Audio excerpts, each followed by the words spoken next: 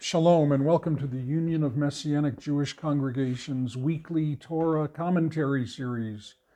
I'm Rabbi Russ Resnick, and this week we are discussing Parashat Va'era, which begins in Exodus 6:2. Well, it may be the devil or it may be the Lord, but you're going to have to serve somebody. Bob Dylan. Exodus is the Torah's book of worship. It takes Israel from the scene of oppression in Egypt to Mount Sinai, where they become a kingdom of priests, to the building of the tabernacle in the wilderness, where the Lord will meet with his people in the midst of the camp. Thus, when the Lord first calls Moses from the burning bush and sends him to deliver his people, he says, "This shall be a sign to you that I have sent you. When you have brought the people out of Egypt, you shall worship God on this mountain." Worship in Hebrew is avodah, which is also the word for service or labor.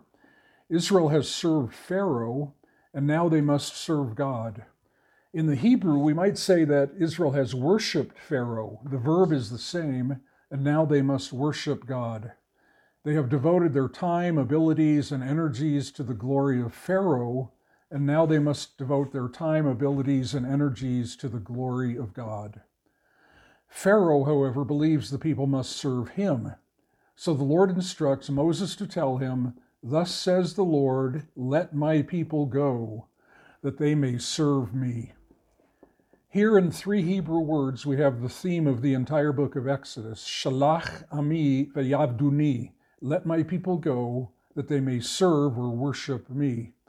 The first half of this phrase, let my people go, describes the first half of Exodus, in which the God of Israel forces Pharaoh to release his people by trials, by signs, by wonders, by war, by a mighty hand and an outstretched arm, and by great terrors, according to Deuteronomy 4:34. This half concludes with the crossing of the Red Sea. The second half, that they may worship me, includes the encounter at Sinai and the building of the tabernacle, where Israel worships the Lord who dwells in their midst. This drama of worship in the book of Exodus teaches us much about our worship today. 5 points. 1, man is a worshiping being created for a relationship with God. Adam walks with God in the garden, in simple intimacy with God that is at the heart of all worship. After the expulsion from the garden, men build altars, present offerings, and call upon the Lord.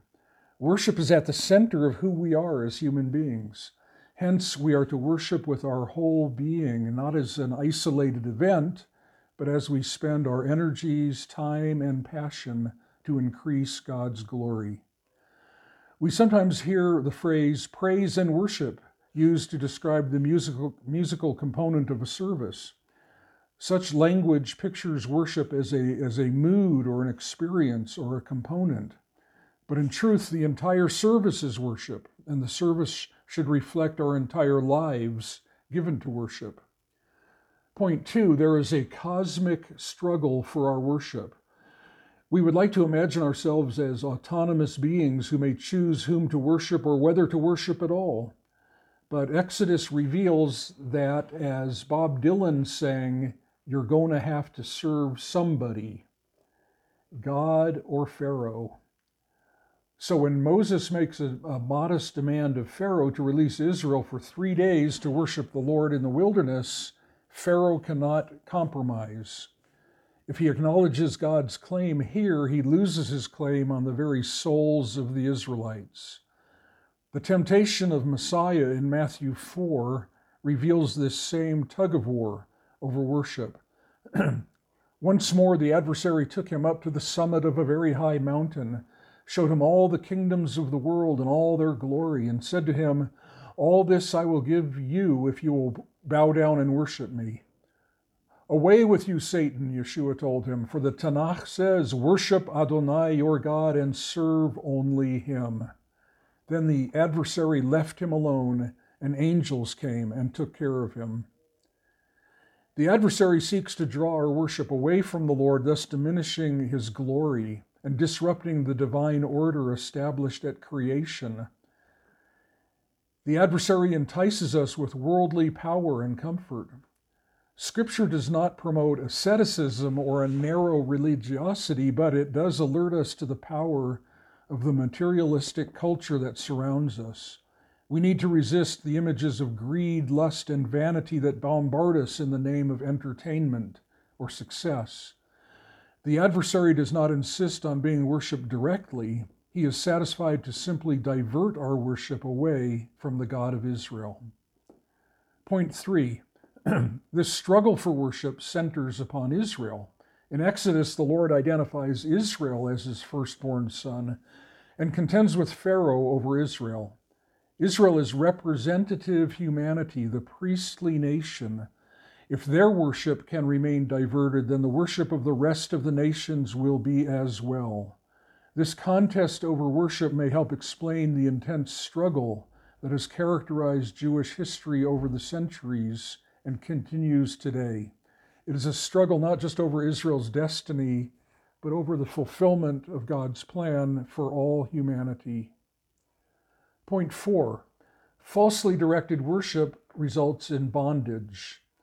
Exodus 1 says the Egyptians made the children of Israel serve with rigor, and they made their lives bitter with hard bondage in mortar, in brick, and in all manner of service in the field.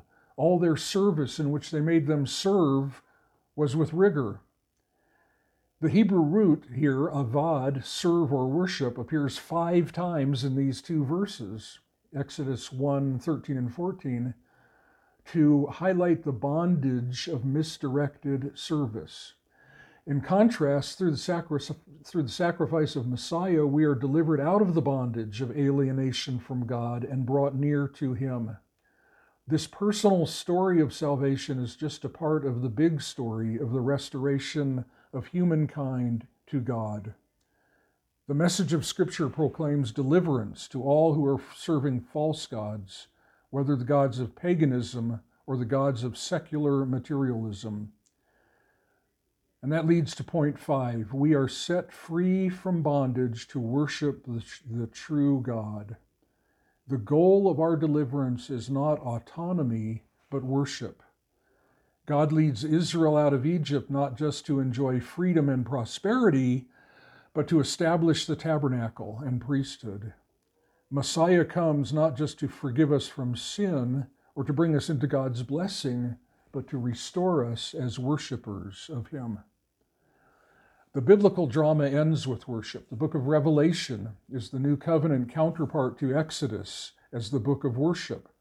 And there we see a great multitude which no one could number of all nations, tribes, peoples, and tongues standing before the throne and before the Lamb, clothed with white robes, with palm branches in their hands, and crying out with a loud voice, saying, "Salvation belongs to our God who sits on the throne and to the Lamb." These are the ones who come out of the great tribulation and washed their robes and made them white in the blood of the Lamb. Therefore they are before the throne of God and serve him day and night in his temple. And he who sits on the throne will dwell among them. Revelation 7. We are created from the beginning to worship, and worship is our destiny in the end. The first man and woman were placed in the Garden of Eden to walk with the Lord in the cool of the day. In Messiah, we will be restored to such intimacy in the age to come, when the purpose of creation is fulfilled. And so for the journey, we might ask, am I a worshiper or just someone who squeezes a few minutes of worship into my busy schedule? Does my worship on Shabbat or on Sunday or other religious times reflect a life of worship through the week? Do I spend my time, abilities, and energies to increase God's name and reputation? Am I a true worshiper? This is Rabbi Russ Resnick signing off and wishing you Shabbat Shalom. For more commentaries like this one, visit umjc.org/commentaries.